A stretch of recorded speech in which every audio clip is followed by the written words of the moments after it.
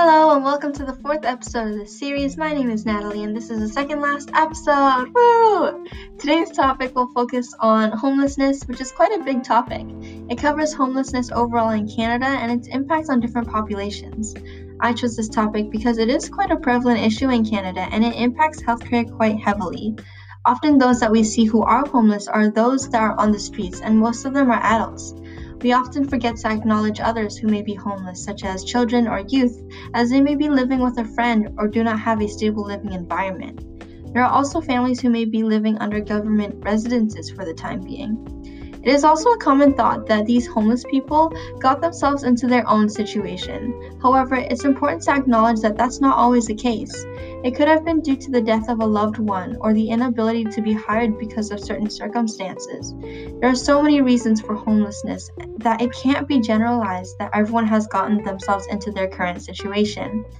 An important learning point that stood out to me was that some homeless people may not always be on the streets, but rather hopping from home to home after being evicted or going to friends' houses to look for shelter.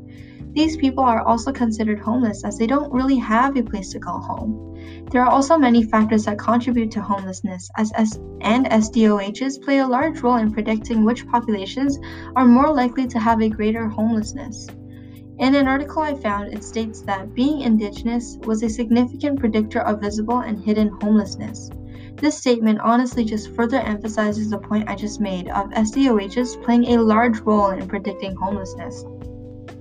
With that being said, it is important for us to realize that people carry their own burdens and struggles, and that sometimes it may not be visible to the eye. With relational inquiry, it is important to understand where people come from and be receptive to what they have to say. Advocating for these people and helping them whenever you can is important. It is important to understand their contextual level of being and use relational consciousness to look beneath the surface. The surface does not always reveal everything, and therefore looking beneath the surface will allow me, as a future nurse, and other healthcare practitioners to treat them fully and to the best of our abilities. Therefore, advocating for these people and showing them compassion and care is important. It is also important to note that with care, you need to consider people's backgrounds because oftentimes, with post-hospitalization care, some people are lacking the resources because of their living situation or living conditions. Therefore, taking their background situation and needs into account is crucial when it comes to providing care. I guess this concludes the second last episode of this series.